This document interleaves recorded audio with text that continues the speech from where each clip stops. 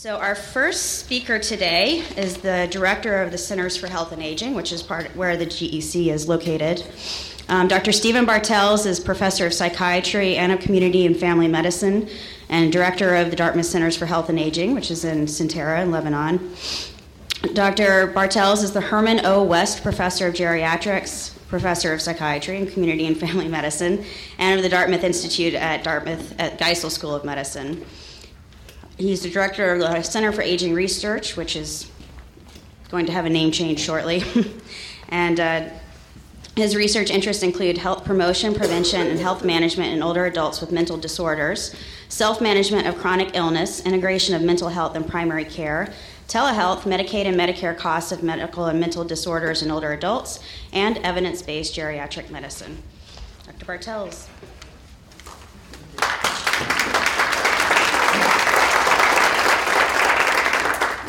Can people hear me okay? Good, great. So first I just want to welcome everybody here. You know, this is really a really important topic area, and the speakers you're going to hear from are really terrific. And I do want to thank first, the people who organized this, Laura Wise, who runs our Geriatric Education Center, and the organizing committee, Ellen Flaherty, Deb Hastings, Brenda Jordan, Justin Montgomery, and Bernie Seifert. And also want to just let you know the speakers you're going to hear from are really have terrific perspectives. You're going to hear from a couple of really outstanding geriatricians, Lisa Fermansky and also Margot Krasnoff, and then you're going to hear from a expert in pharmaceutical issues with respect to substance abuse, who's from the University from Colorado, who's flown in from Denver just yesterday.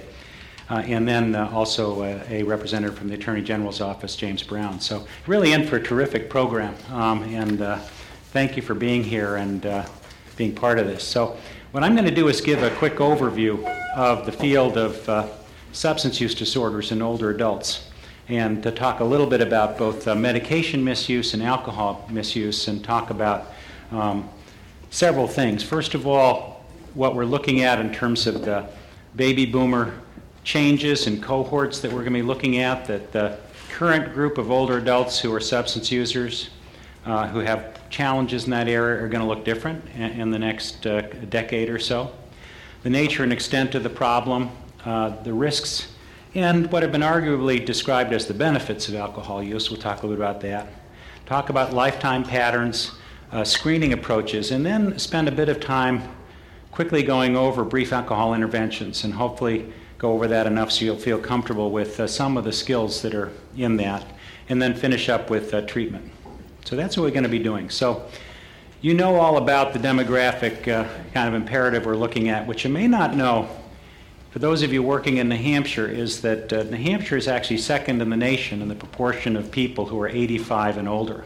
So we have a uniquely older population, and it's really a significant challenge that has definitely gotten the attention of people down in Health and Human Services and down in the state legislature. And Vermont also is it's a rapidly aging group. And as you know, people age 85 are the fastest growing group. But what's most important really to some extent with this topic is that we're looking at this wave of baby boomers that are coming down the pike. And as you might know and think when you think about it, is the current group of older adults grew up at a time when talking about alcohol use or engaging in illicit drug use was really something that was highly stigmatized, and for which there are a fair amount of teetotalers, people who are abstinent in the current generation. Then you can think about the generation that grew up in the 60s, the era of sex, drugs, and rock and roll. And we're looking at a bit of a change in terms of attitudes about particularly illicit drugs, and we'll talk a bit about that also. So things are going to change, and what we're thinking about in terms of the challenges are only going to be magnified in the coming generation, for which so-called recreational use of alcohol and certainly of drugs is much more acceptable. And even in our neighboring Portland, Maine, they just legalized marijuana, in small amounts, and so we're going to be looking at some, I think, perhaps troubling, at least in my opinion, trends that are going to happen for older adults. There are many, perhaps, benefits to legalization, but we won't get into that argument here. So what's the extent of the problem for older adults? Well, the most common addiction remains nicotine use, even in older adults. But that's quickly followed by alcohol use disorders, and particularly alcohol misuse. And then psychoactive drugs are third on the list. Way down on the list are, again, this group of illicit or illegal drugs. But as I mentioned, that's changing, particularly in retirement communities. In colleagues I talk to who work in Florida, they're seeing significant increases in the use of particularly marijuana and even cocaine. And some of that happens to be also involved in unsafe sex in senior retirement communities. So some of the same things you're hearing about in the younger cohort are beginning to infiltrate into the older group population. So here's the first question for you. So what percentage of older adults are using psychoactive medications with abuse potential? Any thoughts as how many people think 10%? Okay, one. How about 25%? More hands? Okay. 50%? Wow, okay. 75%? Okay, so it's actually at least 1 in 4, and that's probably a conservative, about 25%. But if you think about that, that's a lot, right? I mean, 1 in 4 people on psychoactive medications. First of all, 1 in 4 older adults being on psychoactive medications by itself is significant, and actually it's higher than that because they don't all have abuse potential. So that's a lot if you think about it. 11% of women over age 60 misuse prescription medications, we think. And then if you think about the individuals who are affected by medication misuse, adversely affected, we're looking at anywhere from 18 to 41% or so. So this is a problem, and we're talking about this in part because this is kind of the equivalent to, in younger adults, the problem of illicit drug use. So for older adults, it's not really about, at least right now, marijuana and cocaine and heroin. It's more about other agents that are generally prescribed, and so that's what we're really looking at. And this actually is a growing phenomenon. So if you look at the increases that are occurring, that non-medical use of psychoactive prescription drugs is predicted to double over the next decade or so, and this is associated with lots of adverse downhill effects. Yes? What is actually considered psychoactive prescription? Oh, we'll get to that in a second. I'll be talking about that. So we're really talking about medications that are used for sleep, for anxiety, and for pain, all of which affect kind of psychological status in one way or the other. And we'll get to the detailed list of that in a second. But thanks for asking, and feel free to interrupt me if I'm not being clear or you have questions. So why is this important? Well, one of the things we know is that people who are older, who are on psychoactive medications, are much more vulnerable to the side effects that can happen, including falls and confusion and drug-drug interactions, delirium, a whole host of things that actually end up placing people at great risk and in emergency rooms. And so the numbers of visits you can see there that are estimated, which is increasing since in looking at this over the years, that emergency room visits for psychoactive drug complications has just skyrocketed. So that's one phenomenon. It's a growing problem, and it's getting worse. So here's in part of the response to your question, but here's a question with a question. What type of psychoactive medication, if there's a skyrocketing admission to emergency rooms for psychoactive medications in older adults, which one of these is the biggest culprit? Is it antidepressants? Is it sedative tranquilizers, benzodiazepines or sleepers? Is it pain relievers? Is it stimulants? Which one of these is the most likely culprit in terms of the greatest rate of emergency room department visits? How many for antidepressants? Just 1 or 2, okay. How about sedatives or tranquilizers? Lots for that, okay. How about pain medications, narcotics? Okay. And then lastly, stimulants? Nobody for stimulants. So it actually is the most frequent cause has to do with pain medications. You can see that 43% are due to pain relievers. But quickly after that, for those of you who raised your hands around anxiety medications and sedative hypnotics, it's a close second at about 32% or so, and the antidepressants are last on that list, around 8% or 9%. So these medications are, again, significantly associated with complications that sometimes are life-threatening, and we'll get into that in a second. So in terms of what happens and what is the consequence of these, well, almost 40% end up getting admitted to the hospital. And that's important, obviously, because that's really expensive and people don't want to be in the hospital and shouldn't be there who have avoidable complications. So this is a lot of people, and it's a lot of hospitalizations due to psychoactive medications that are prescribed. And unfortunately, either these are side effects to the medications prescribed that are unanticipated and not due to the individual's misuse of the medication, but also sometimes due to misuse, and we'll define that in a minute or so. So what are called adverse drug events are a big deal in older adults, what are called ADEs. Adverse drug events there's a number of different estimates for the rates of these, but you can see here that hospital admissions for adverse drug events range from anywhere from 10 to 17%.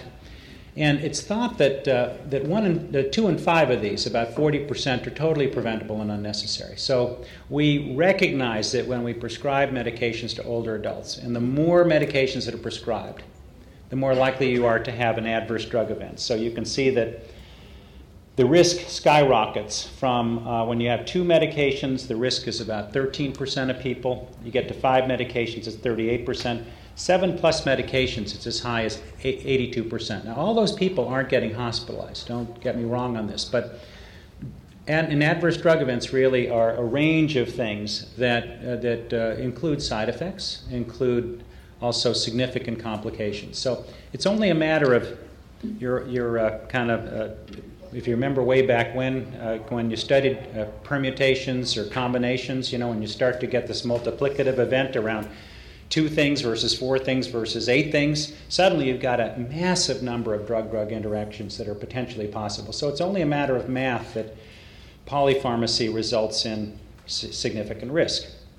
And as you all know, sometimes it's necessary. People who have multiple chronic illnesses, when you get to 85, that often happens, need parsimonious and careful, thoughtful prescriptions that address major illnesses. However, most of what my colleagues who are geriatricians sitting over on the table around here and we're about to hear from, a lot of what they do is think very carefully about people that they see, that they consult on.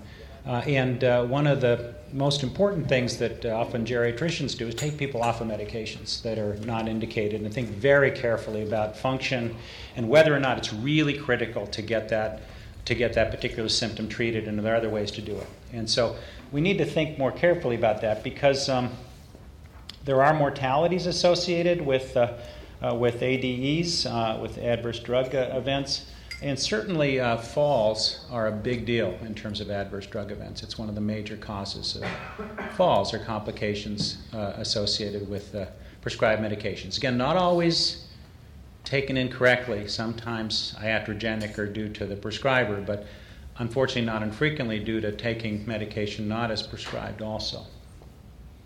So that's what we mean by medication misuse or abuse. We're not talking about non-adherence. We're not talking about somebody who's older who forgets to take their dose. That's a drug adherence problem, and there are lots of ways, and we have an expert in our audience here, who's going to be speaking. But people who are experts in geriatric pharmacology and also in pharmaceutical approaches to helping people with adherence have studied lots of different ways to help people to be adherent who have cognitive impairment, including assistive devices and all sorts of things. We're not talking about that. We're talking about people who on their own, take a dose that's more than prescribed, double up on a pain medication or a sleeping medication or some other agent because they think it'll be helpful. Or taking the medication longer than prescribed. They were told to take it only for 2 weeks or on an as-needed basis every other day, and they're taking it, every day for a month if they can find it. And sometimes that's associated with for doctor shopping and seeking or finding medications from others. Or using it for other purposes than prescribed. Saying, gee, my friend told me this is really good for X, and so they're taking X, when it really wasn't prescribed by the physician. Now, another is taking it in conjunction with contraindicated medications or alcohol. And so this doesn't mean when you tell somebody, older adults, you really don't need to you shouldn't take this with alcohol. This is actually contraindicated. Sometimes you need to be really clear about it, because sometimes what you'll get is, well, I don't take it with alcohol, I take it with water. No, it's about drinking while you're on this medication. It's not good. And then skipping or hoarding dosages is part of that. Now, obviously there's sometimes ways in which we can think about the practitioner and their kind of responsibility for this, and we're not really focusing specifically on that right now, but clearly there are off-label uses of medications that aren't necessarily acceptable, that people sometimes are involved in doing based because they think it's helpful and it really isn't evidence-based, or increasing dosages beyond what really is appropriate, or most importantly, failing to monitor. And so one of the things that we know very well is that people placed on psychoactive medications, for example, antidepressants or pain medications, that one of the most important things to do is not just prescribing that, but following up and checking in with people. So, for example, the reason why so many of the treatments for depression don't work very well is that if you don't check with that person in 2 weeks, you won't find out the majority of older adults discontinue that antidepressant medication because they're not tolerating it well, or they don't feel like it's working or whatever. So good integrated collaborative care approaches to depression management, for example, is in fact touching base with that person within 2 weeks and then subsequently within 6 weeks, and following an algorithm. And it doesn't need to be the doctor. It clearly can definitely be a care manager or whatever, but monitoring is really important, and asking people. Now, it's also the case that if you're thinking about the criteria, it's often the case not just that the person is taking more than is necessary, but it really becomes a specific concern when it's associated with declining function, when it's actually affecting functioning. And using in risky situations, which means driving or other sorts of situations, or when you're at risk for falls. And then using despite adverse consequences. I mean, this begins to start to sound more like the types of dependence or abuse that you're familiar with in terms of younger adults, continuing to drink or continuing to use drugs despite the fact that you're losing all your social supports or you're having medical complications. So when you start to see both taking more than is necessary or prescribed or taking for other indications, and it's beginning to affect function, that's what we call medication misuse. Now, dependence, by the way, is also important, particularly with respect to the opioid analgesics and pain medications, where people who are older can absolutely develop a tolerance and withdrawal symptoms. And again, it's really important to recognize, and I'm sure you know this, that we're not talking about people who are in palliative care who have very severe chronic and significant pain due to metastatic cancer or some other condition. Fully treating that pain is really, really important. And we don't want to confuse the message by suggesting that people who are on narcotics or on opioid analgesics for very legitimate reasons, for severe pain, intractable pain, shouldn't be on them. They absolutely should be. But there still is absolutely a misuse of these medications that is flourishing and increasing. And that's the group we're talking about, for which the prescription should be for a short period of time, for time-limited reason, and for which that person is continuing to take it and take more and become dependent on it. That's not a good thing. So what are some of the risk factors for medication misuse and abuse among older adults? That's a polling question, but there's no poll question. So you can think for a second about what that is. I left out the ABCs, I guess. So the greatest group that seems to have the profile for medication misuse and abuse tends to be more common among women.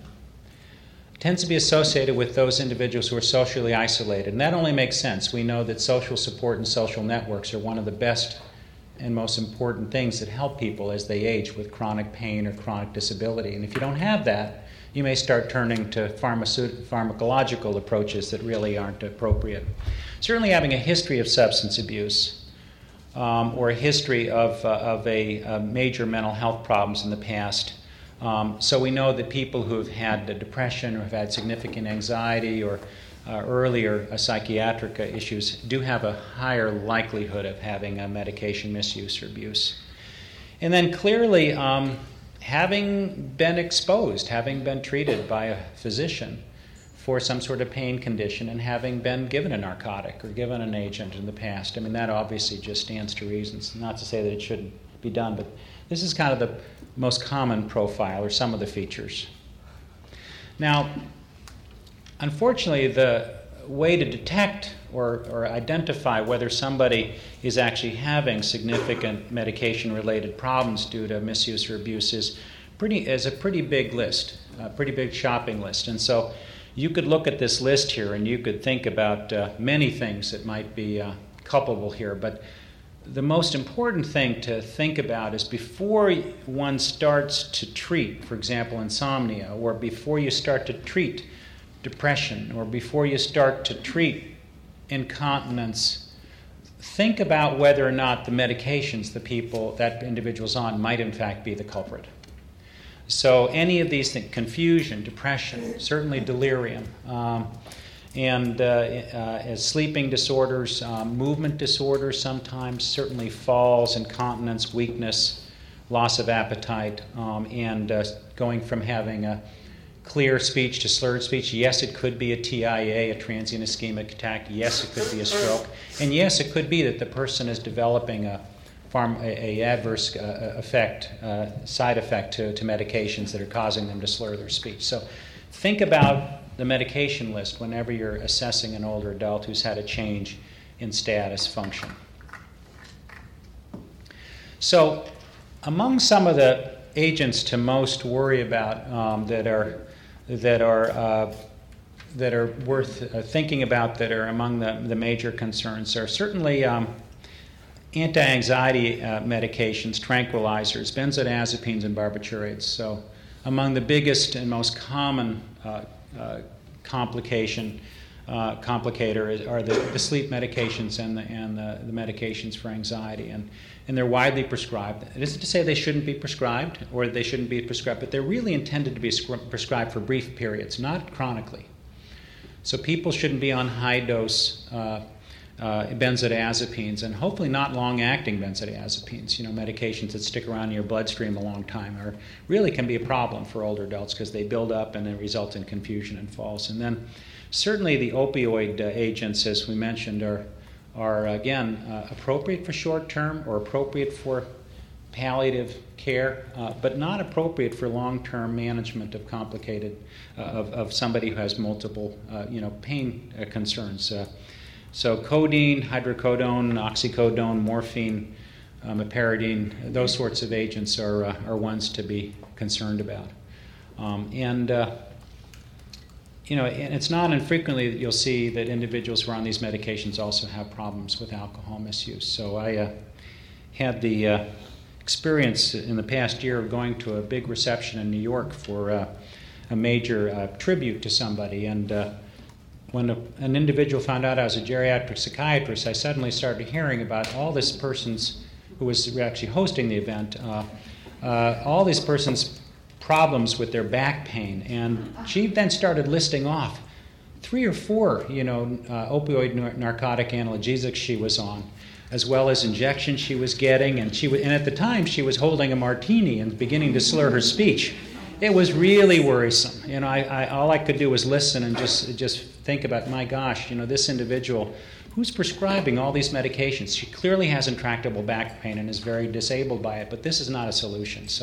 And of course, she was telling me about all the different doctors she'd been to get help, which is we call doctor shopping. So anyways, these are not unimportant kind of things that can happen. So prescribed benzodiazepines are really important. Older patients are prescribed more benzodiazepines than any other group.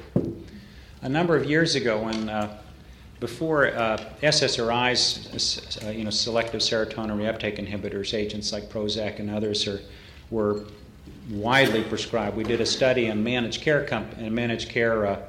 plan for looking at primary care treatment of depression. And what we found was that older adults were more likely to be prescribed, 4 times more likely than younger adults to be prescribed benzodiazepines as the only treatment for depression, which is totally wrong. That's not what you use. So not quite sure why that is, except that I think the common correlate of depression for older adults tends to be sleep problems, and so people think that they're helping the person first for sleep. Maybe that'll help their depression. But suffice it to say, benzodiazepines are a real problem in older adults, and they should be used for short-term use. They're not intended to be long-term treatment. So if you see somebody who's been on a benzodiazepine for months, you should be worried in an older adult.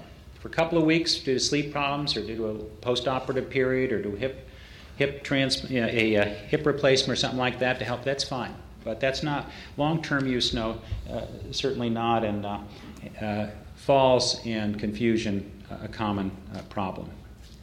So if you look at the prescribing prescribing patterns and use for benzodiazepines, again, it's the case that largely used for insomnia and for anxiety, widely prescribed, particularly in primary care. But if you look at kind of longitudinally, you look at, well, what happens if people who are on these benzodiazepines, some stop and some continue? Do the people who stop them do worse and start having problems with sleep? Now, this is not a randomized trial. This is a naturalistic observational kind of study that was done.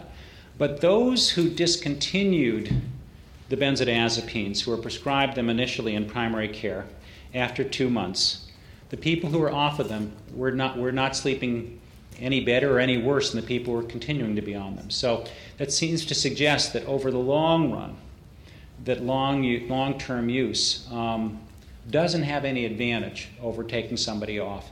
And sometimes it's a matter of cycling people on and off that may be better if they're really having trouble with sleep. But infrequent use, PRN use, usually okay. But again, it's this long-term use that's a real problem and doesn't seem to work. And then among this group in this observational study who continued, a number of people ended up getting dependent on the drugs. So apologies to any fans of Rush Limbaugh in the crowd, but certainly use for pain and some of the opioid analgesics are a real problem in terms of older adults. And why is that? Well, we know that they're prescribed, again, sometimes inappropriately for general use, but medically, there's a number of things that happen as you get older with respect to particularly these type of agents. First of all, there's differences in terms of the way that they're absorbed in the GI tract. Certainly the way they're metabolized, so the same dose in a younger person is going to be a higher blood level in an older adult. So clearance isn't as good. And we think also that the brain is, and other organs, but certainly the brain is more sensitive to these drugs as you get older. You're just not as resilient in terms of the sensitivity. So you've got both higher blood levels and greater sensitivity leading to problems that can occur with respect to these medications. And certainly in older adults, some of the long-term pain, long-acting medications may not be appropriate for some individuals because they're already having trouble clearing the medication and metabolizing it, so it can actually end up building up in the bloodstream over a period of time. So it needs to be really thoughtful around those sorts of agents. And again, sedation, confusion, and even respiratory depression, where people are unable to breathe as well, can happen for these medications. So again, not to suggest that these medications aren't important for palliative care for severe pain, but overused, yes, and dangerous, and certainly a direct-to-consumer advertising of OxyContin is not something we usually recommend, even though the thumbs up looks favorable. So that's a very quick tour through medication misuse, and I'm going to shift gears and begin to talk about alcohol and misuse. But before I do that, the two do go together. When you look at the combined alcohol and medication misuse issue, that it's thought around 1 in 5 individuals have interactions with medications with alcohol. So the two do go together and are associated with drug-drug interactions that end up with people going to emergency rooms. So again, this issue of being on pain medications or sleep medications, anti-anxiety medications, and then on top of that, drinking generally is, and even in small amounts, generally is not a good idea for older people. And we'll get to that in a while, why it's so important for older adults. So among the biggest drug-drug interactions just to think about are pretty much most of them, right, that we went over already. We're talking about benzodiazepines, sedatives, opioid analgesics, the kind of narcotic medications, anticonvulsants, some psychotropic agents, some antidepressants, and certainly some barbiturates. So again, most of the drugs interact with alcohol.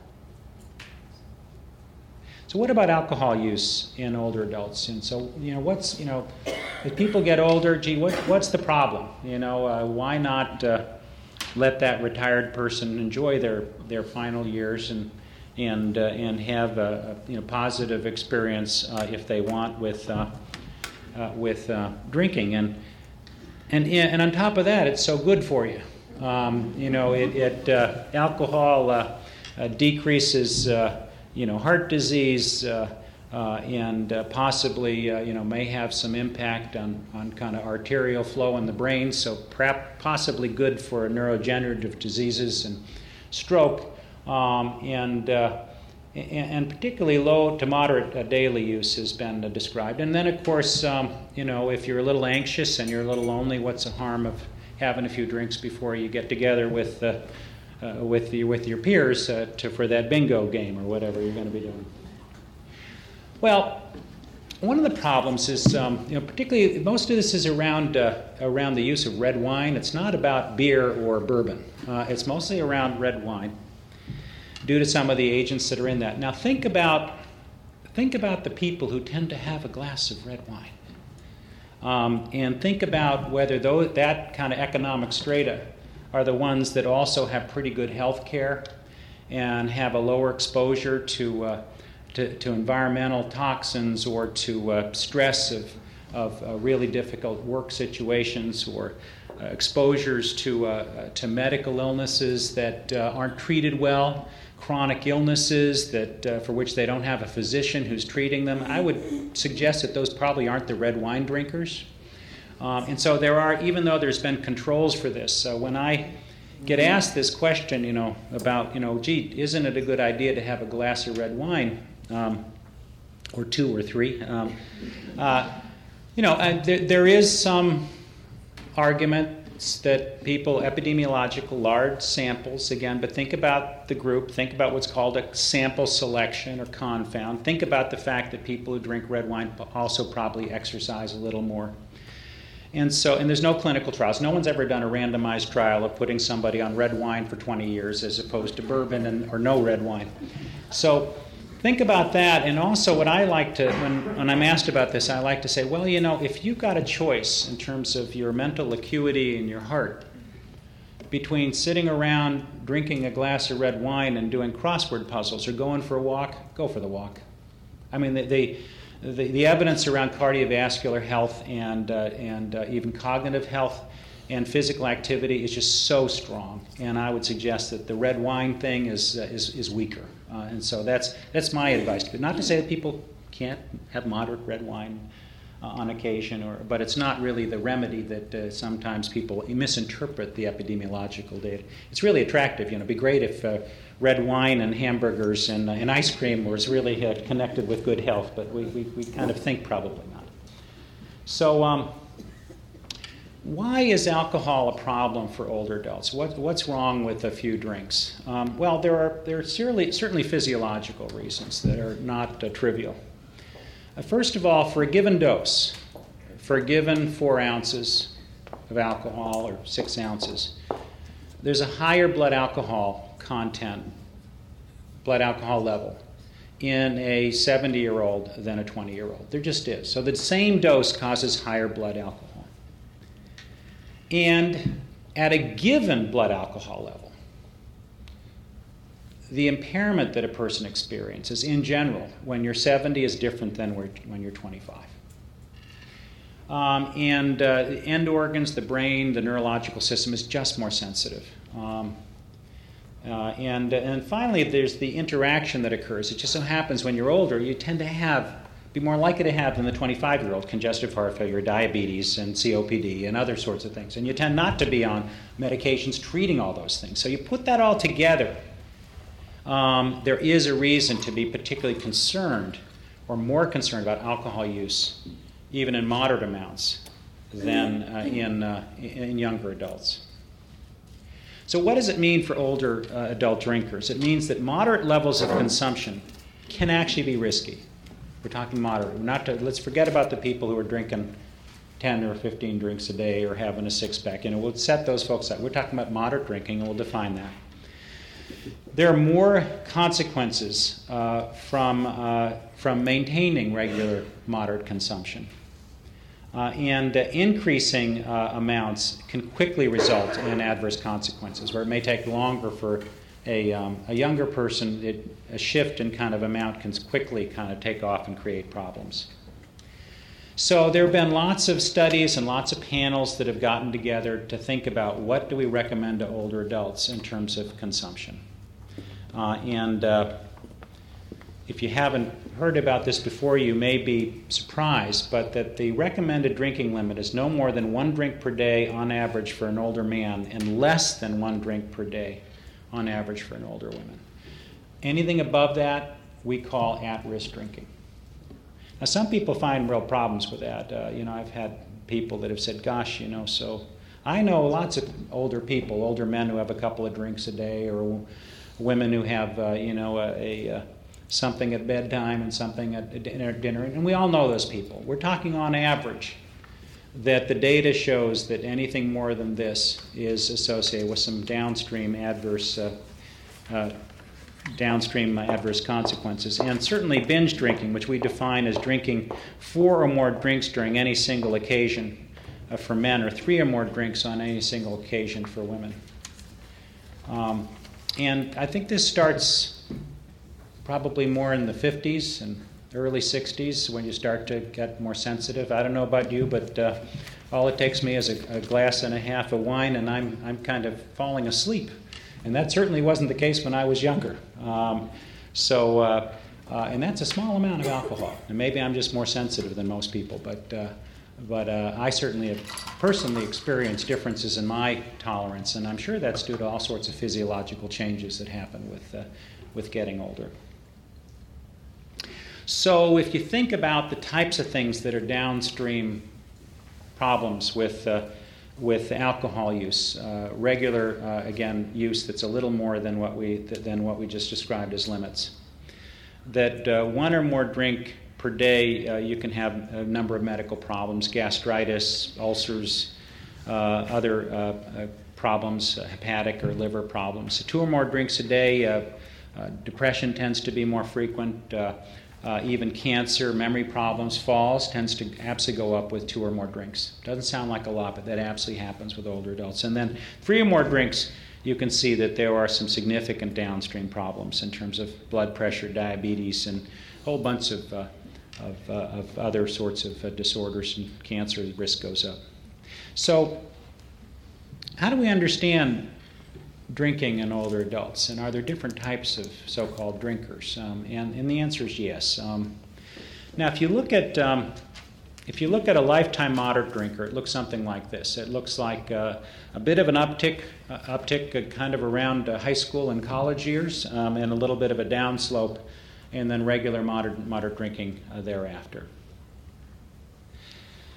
And then there's the so-called early onset drinker. And this is somebody who started getting into trouble in their teens or early 20s. And this person is the type of individual who had consequences, losing job, DWIs, problems with relationships. These are the individuals who you think about as lifetime, quote-unquote, alcoholics, people who have had a significant long-term challenge with alcohol. So what about older people who have this early onset pattern? Who are they? And are there many of those? Well, people who have had a long lifetime problem with alcohol are more likely to be men. 2/3. Men are much more likely to have this long problem. And then they've got lots of stuff that's come with that. More likely to have behavioral problems, physical problems, medical problems, numerous attempts at going into detox or into treatment and different sorts of treatments. They tend to have pretty much burned out and alienated their family. They've hit bottom, so-called. They've been in and out of AA. They've had significant consequences in their life. And their personality characteristics, even when they're older, are kind of like younger people. A lot of quote-unquote denial, a lot of in and out problems with respect to mood swings, and for some people it's getting aggressive or violent or abusive or alternatively disinhibited. So people who are older, who have lifetime alcohol use, look a lot like people who are younger in terms of these largely men who have persistent alcohol dependence and abuse. Now, I guess the good and bad part of this is not that frequent, because you know what, you just can't sustain this for most people into your 70s and 80s. Most of these individuals die. They die from car accidents, they die from violence, they die from medical withdrawal symptoms, they die from liver failure, they die from bad stuff happening, because the body just can't be punished like this into late life that commonly. So they're definitely older adults who are in and out of detox, but many of them, but they're not that frequent. And again, be able to sustain this is hard. Now then there's the late onset problem drinker. This is somebody who started out with moderate drinking. You can see on the slope there, a little uptick when they were younger, and then they were cruising along through middle age, and then in late life they suddenly took off. So who are these people? Well, exactly opposite men. 2/3 tend to be women, more likely to be women. And the problem drinking tend to follow a life event which was stressful and traumatic and difficult. And that may be widowhood, losing spouse, may be some significant physical impairment, having had a stroke, or losing vision, losing one of the things that you really treasure in terms of your functioning. Or somebody who's just generally had an erosion of social support, who's lost people around them that have been supportive to them, maybe death of friends that have died off, or simply a move that was not really well thought out. Sometimes we see this, and I'm sure you're familiar with people who think they're moving to Florida is wonderful, or moving up here is wonderful, and they lose their social network and then start to use other ways of coping.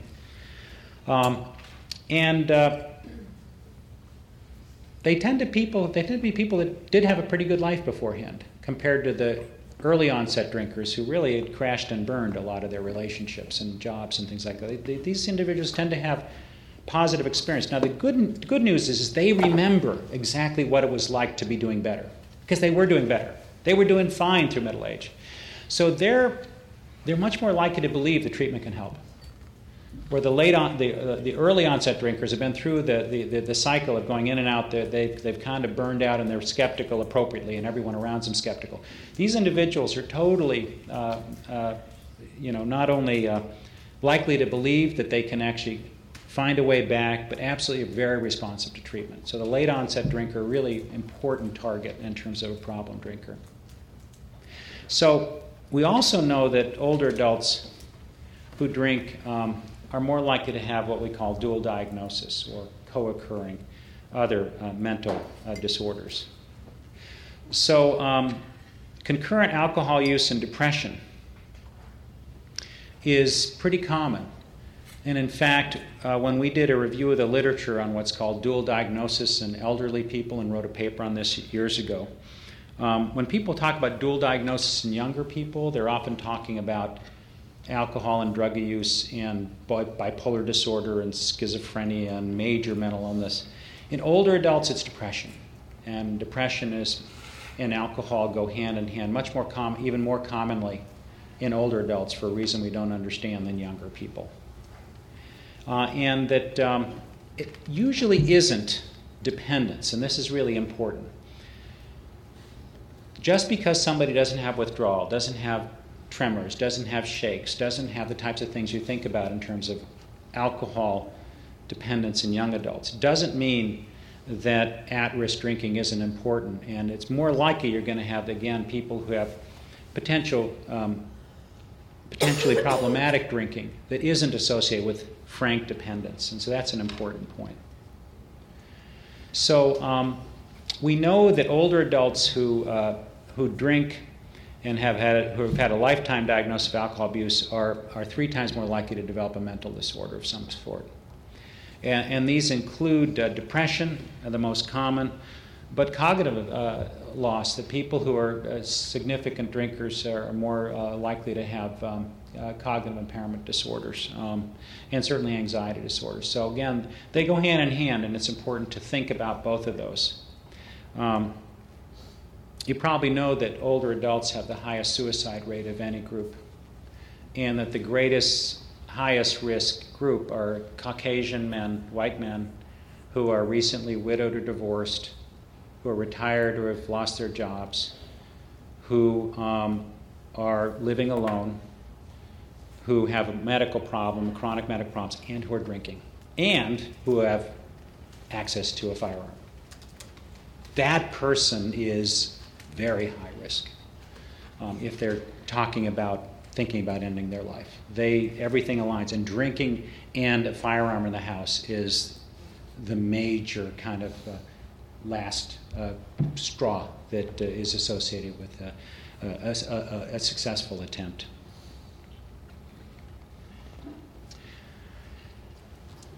So this is that story about suicide. Again, widowhood, separated, divorced, and older white men predominantly. And again, the number one cause of mortality in older adults is self-inflicted gunshot wound. In younger people, it's overdose and other sorts of approaches. But in older adults, it tends to be firearms. So it's important to, if you've got somebody you're worried about, talk to the family about at least temporarily removing that gun, if you can, without getting into trouble with, I don't know, whoever it is that doesn't want that to have happen for people who are at risk. So screening approaches. There are lots of different ways to think about alcohol use disorders. Now, for the more at-risk individuals, this is one mnemonic, which I don't know whether it's that helpful because there's a pretty large group of things that are present, but certainly a new onset of a seizure disorder in somebody is worth worrying about. New falls, injuries, muscle wasting, somebody who's losing weight. It could be due to some sort of malignancy or due to some malabsorption syndrome or some sort of geriatric syndrome, but it also may be that person is drinking. And where's a good place to look for a bottle of alcohol in an older person's house where you don't see it in the kitchen? Yeah, that's great. The tank topper. Yeah, so look in the toilet. I'm not saying you should be rooting around in people's toilets, but have a family member look in the tank top or look for those bottles in the recycling bin. Gee, that's interesting. So, and actually people who are individuals who, are administrators in senior housing projects, do sometimes detect that somebody's in trouble simply by what's showing up in the recycling bin. It really can be a helpful way of identifying people that are having trouble. Poor hygiene, self-neglect. So if somebody, again, has been referred to the Bureau of Elderly Adult Services or Protective Services because of neglect, alcohol is high on the list for something to worry about. It could be the person's having a progressive dementia. It could be that they're poor and don't have access to appropriate nutrition, but it could be that they're choosing to drink instead. Certainly liver function abnormalities, and then all of these emotional, mental health symptoms. Before you assume that the person should be placed on an antidepressant or go into psychotherapy, ask, do you drink at all? Do you have a glass of wine or beer or anything else that you drink on a regular basis? To get at quantity, frequency is a really important question. Now, one instrument that has been used is the Michigan Alcohol Screening Test for Geriatrics, which is one measure that is available to ask to use. But before you even go there, simply asking quantity, frequency in a very objective way. Do you have a drink of? Do you drink at all? Do you have a drink of alcohol or wine or beer at any time? Well, how many times a week? And how many do you tend to drink at any one time? Not in a judgmental way, but in an objective way. And then if somebody does drink, then you can start to use some of these other instruments. Michigan Alcohol Screening Test for Geriatrics is helpful because of its simple language and it's relatively short, doesn't have a gender bias. If you learned to use the cage for younger people, this do you need to cut down? Do you get angry because of people criticizing? Are you guilty because of feelings of guilt? And do you need an eye opener to get up in the morning? Not helpful in older adults. Don't use it. Why? Because people who are older aren't necessarily alcohol dependent. They're not drinking the eye opener. They're having the schnapps or whatever, before they go off to their card game or whatever. And they haven't been necessarily trying to cut down because they haven't been in the addiction cycle of losing their driver's license or and they're not necessarily feeling guilty because it's a couple of drinks. So the cage, what you learn to use in younger people that's pretty good for a question is not helpful in older adults. So start with quantity, frequency, and then if you want to use an instrument, think about the Michigan Alcohol Screening Test that's actually available on the web. So we believe that every person over 60 should be screened for alcohol as part of a physical examination. Just ask quantity, frequency, and then think about rescreening thereafter if people look like they're having any of these symptoms or problems that we described: falls, change in cognitive status, new medical problems. Ask direct questions. Preface the question with a link to medical conditions. So instead of kind of saying, do you have problems with drinking? Of course you don't say. Gee, Mrs. Smith, you're on some medications for your blood pressure and for your heart disease, and sometimes these can interact with alcohol. Do you ever have a drink of alcohol? Is that something that you do on a regular basis? If so, how many drinks do you have at any one sitting, and how often you drink? Because I want to make sure you're drinking safely. That's very different than suggesting there's a problem. And it's totally legitimate because, as we just said, medical problems and medications, invariably the interactions are large and prevalent. So it's an expression of caring and of appropriate health care to ask that question, particularly people who are on medications. And almost everybody is who's older at some point. So when we think about interventions, what we think about is a large group to kind of focus on, but that little peak at the top of the pyramid is very small. Severe dependence is small. So there's a lot of thought put into kind of, do we have detox units for older adults? Do we have ways of kind of providing inpatient, if you really want to make a difference on population health, have something available for those folks. Don't worry about the people in the middle. Worry about the people who are at risk and problem drinkers, because that's where all the people are. And that's where you can make a big change, where the hope is largest and for which the impact and prevalence is high. Now, the good news is that early on, a little education can be helpful, but brief advice can make a big difference. There have been studies that have been done that simply have looked at whether or not the primary care physician says, gee, Steve, you're now on a number of different medications that might interact with alcohol. It'd be a great idea for you to cut down, really limit your drinking. It's okay to have a glass of wine, every now and then, but I really strongly recommend that you not have a drink every night before you, after you have dinner or whatever, or with dinner. That alone makes a big difference. It's been shown. Just a simple, that took what, a minute, And then brief interventions we'll talk about are effective across the spectrum. So what do we know? We know that brief interventions in older adults can reduce alcohol use in studies with a 12-month follow-up quite effectively. And that motivational enhancement can be effective, and this approach is acceptable to older adults and can be done in primary care, can be done in home settings, can be done by social workers, by psychologists, by physicians, by lots of different people. And brief alcohol interventions appear to reduce alcohol-related harm. So people who are at risk decrease harm. And it also is associated with lower use of emergency rooms. So what is a brief alcohol intervention? What has been developed and has been tested in randomized trials consists of something, it's time limited. So first of all, it's not incessant or open-ended kind of treatment. It can be as short as 5 minutes to as many as 5 or 6 sessions.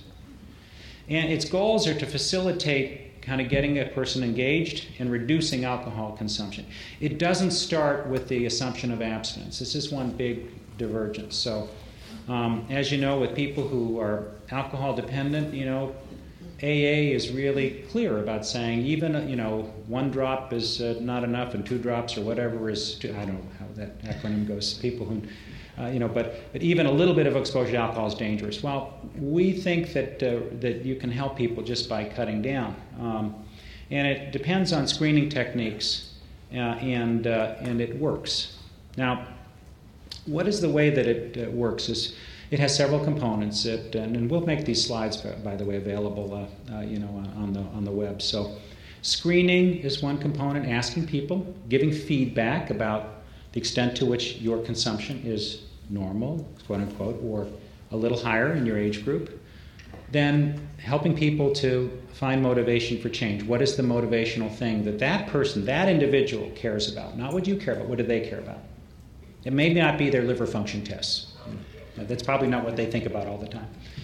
Strategies for change. How do you help people to strategically think about? Then come up with a behavioral contract. And then doing follow-up. So who can do these sorts of things? Physicians, nurses, again, anybody almost can do these brief interventions.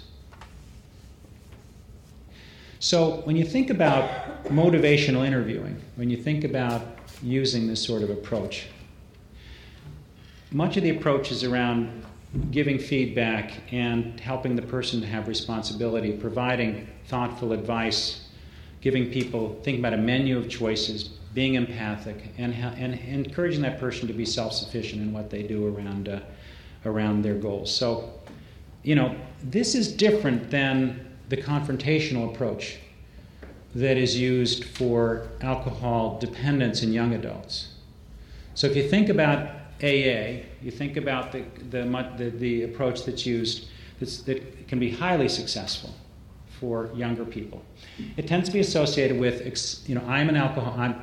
good morning, I'm Steve. I'm an alcoholic. I'm in recovery every day. I have a disease. It's called alcoholism, and I know that when I'm actually I'm doing better now. I don't think I need to come to the meeting anymore. Steve, you're in denial. you're in denial. This has crashed and burned your family. You are an alcoholic. You'll always be an alcoholic. What I'm hearing is denial, because I've been there, No, I'm really, I don't think I'm really an alcoholic.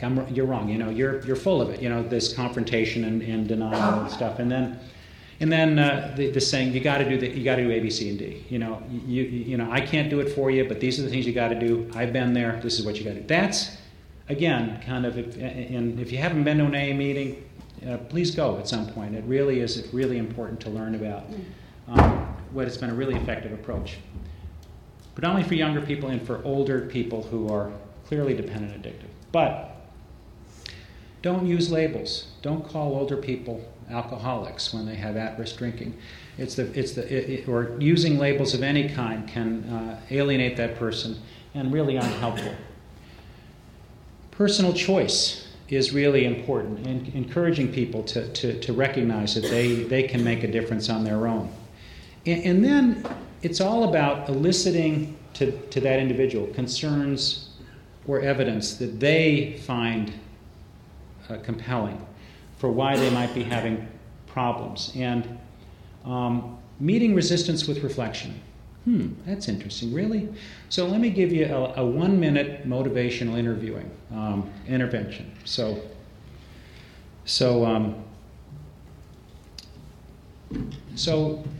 you're telling me, Mrs. Smith, tell me what it is that's important to you in your life right now. I'd really like to know, because I'm here to be helpful to you. Well, I'm really interested. The thing I'm really hoping to do is to go see my granddaughter in her wedding, and I really enjoyed the time I spend with some of my friends. Well, do you also is another thing that's important to you is to live independently, as long as you can in your home. And absolutely, that's always one you can always pull out of your pocket. So, I definitely want to live in my home as long as possible. I don't want to end up in one of those nursing homes. Okay, great. So tell me, tell me about some of your health problems. So I heard earlier you've got congestive heart failure, you got diabetes. Yes, you're on lots of medications. Oh yeah. And tell me, sometimes alcohol can complicate or interact sometimes with medication. Do you drink at all? Oh yeah, I have a couple of drinks every night. Okay, all right, great. And do you ever drink more than that? Sometimes I have, another, nightcap or whatever. Okay, so. Well, let me help you think a little bit about that, because do you know that actually drinking even more than 1 drink a day for a woman is associated with lots of complications, including more likely to fall, more likely to have problems with memory, and lots of interactions with your medications. Did you know that? Well, I've kind of heard that. Well, it's really important because I really care about how you're doing, and you were telling me that the thing that you most care about is being independent in your home as long as possible and showing up at your granddaughter's wedding. And what we know is that people who drink even 2 drinks or more a day, who are women, are more likely to fall, end up in nursing homes, and not make it to their daughter's weddings and not end up being independent in their home all the time. It's kind of interesting how those 2 things are not exactly aligned. Do you ever wonder about whether or not it might be helpful to think about that or to make a change? Because you could be actually jeopardizing some of the things you care about. Are there things that drinking helps you with? Well, actually, I actually sleep better. Well, you may want to know that actually alcohol is a lousy sleep medication. Do you wake up at about 3 hours after? Oh, yeah, I do. Well, that may be the alcohol. So what do you think? Would you be willing to, instead of having 2 or 3 drinks, would you be willing to kind of just have maybe a drink several times a week or maybe just on weekends? Would you do that experiment with me? Can we agree on that? And we'll talk about it in a couple of weeks or 3 weeks and see how you're doing. How long did that take? 5 minutes? Literally did that with a very prominent individual in the community who was seeing his wife for Alzheimer's, and he was getting depressed and having a tough time, and he was drinking, 3 drinks or so, and then hanging out, sitting in the parlor and worried about his wife, and he was worried that his memory was getting bad. And I said, I'd love, we went through this whole routine. And I said, I'd like to try an experiment with you. Would you be willing to go along with me? I think your memory would be clearer if instead of drinking, you took your wife for a walk around the block. Let's do that. Let's do that for like a month. And a month later I saw him and I said, gee, I haven't been feeling as down, and you just tested my memory and I actually did better, didn't I? Yep. And that was it. That was it. He stopped drinking, and he thanked me for that, that he really didn't realize it was an association. So identify those future goals. What's important to you as a person? Not what's important to me as a medical practitioner, but what do you care about? What are your health habits? Do you smoke? Do you drink? Do you take your medications regularly? What's a standard drink? How much are you drinking? And again, a glass of wine this big is not a standard drink. Types of older drinkers, there are people who drink. You don't have to be an alcoholic, quote unquote, to be in trouble with alcohol. Even, believe it or not, a couple of drinks can be a problem for older people. Consequences: falls, confusion, medical drug-drug interactions. Reasons to quit, to cut down: you'll be healthier, you'll be clearer in your thinking, you'll meet some of your goals that you really want to. You're going to have a better likelihood of living independently and not falling down and cracking. You know what? People who fall down and break their hip, they end up in nursing homes. Sometimes they never come home. I don't want that to happen to you. Can we talk about cutting back on your alcohol? Coming up with an agreement, and then where are those situations in which you're at risk? Oh, holiday parties. Okay, what can you do? Is there someone you like to hang with who happens to be a teetotaler so you don't get into that trouble? Or when you're feeling lonely, what about calling your daughter or calling your friend as opposed to having that second drink? Whoops, I didn't mean to do that. So again, there are 12-step groups for older adults. Make sure, for people who are really dependent, make sure that they're geriatric, older adult friendly. The worst thing you can do is send somebody who's older, who's an older woman, for example, who's having a lot of problems with alcohol, to an AA group or an NA group where war stories are told about all sorts of sexual exploits and shooting up and snorting and this and that. That person will never go back. So there are groups that exist that are really good, but they need to be elder friendly, elder sensitive. Now, treatment works. Actually, the success rate is as high as 60% for at-risk drinking. It's better than treatments for almost any other medical geriatric condition. And it's also something that accrues cost benefits. Also think about not only how to help that person in that brief alcohol intervention or unmotivated, but think about patching in what they are missing that is causing them to be perhaps using alcohol as an alternative to social support.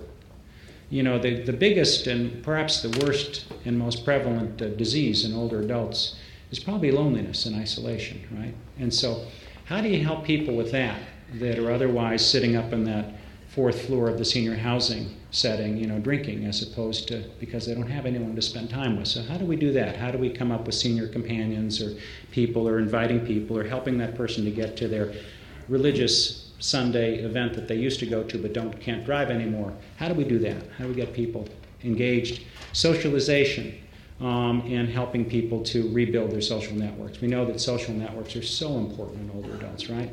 And loss of those are among the things that really are most likely to precipitate some of these at-risk drinking or at-risk medication use problems. So that's it for my kind of quick overview. I'm happy to take any questions in the last few minutes.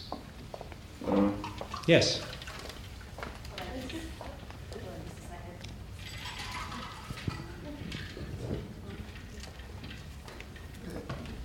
Hi, thank you for your presentation. You made a comment that almost everyone in geriatric stage of life is on medication. Is that true in other countries, or is that an American thing? I don't know. Any of the geriatricians want to comment on that? Lisa or Margot? I don't know about patterns. Margot is actually an expert in international health. So I don't know whether you can comment on geriatric treatment in other countries in terms of the use of polypharmacy or any medication. I would say in underdeveloped countries, there's a growth of what we call non-communicable diseases like hypertension and diabetes. So yes, people are on medications for those conditions. But the routine use of pain medications is really, they're not available, even for people who are in severe pain or have cancer diagnoses. So there are definite cultural differences, but certainly the use of intoxicants and alcohol I think would be considered fairly dependent on the particular country that you're looking at. In developed countries. Oh, in developed countries? Yeah, I think if you go to, like, say, Japan or Western Europe, they have similar prescribing patterns to what we have in America. Okay, thank you, Marco. Other questions?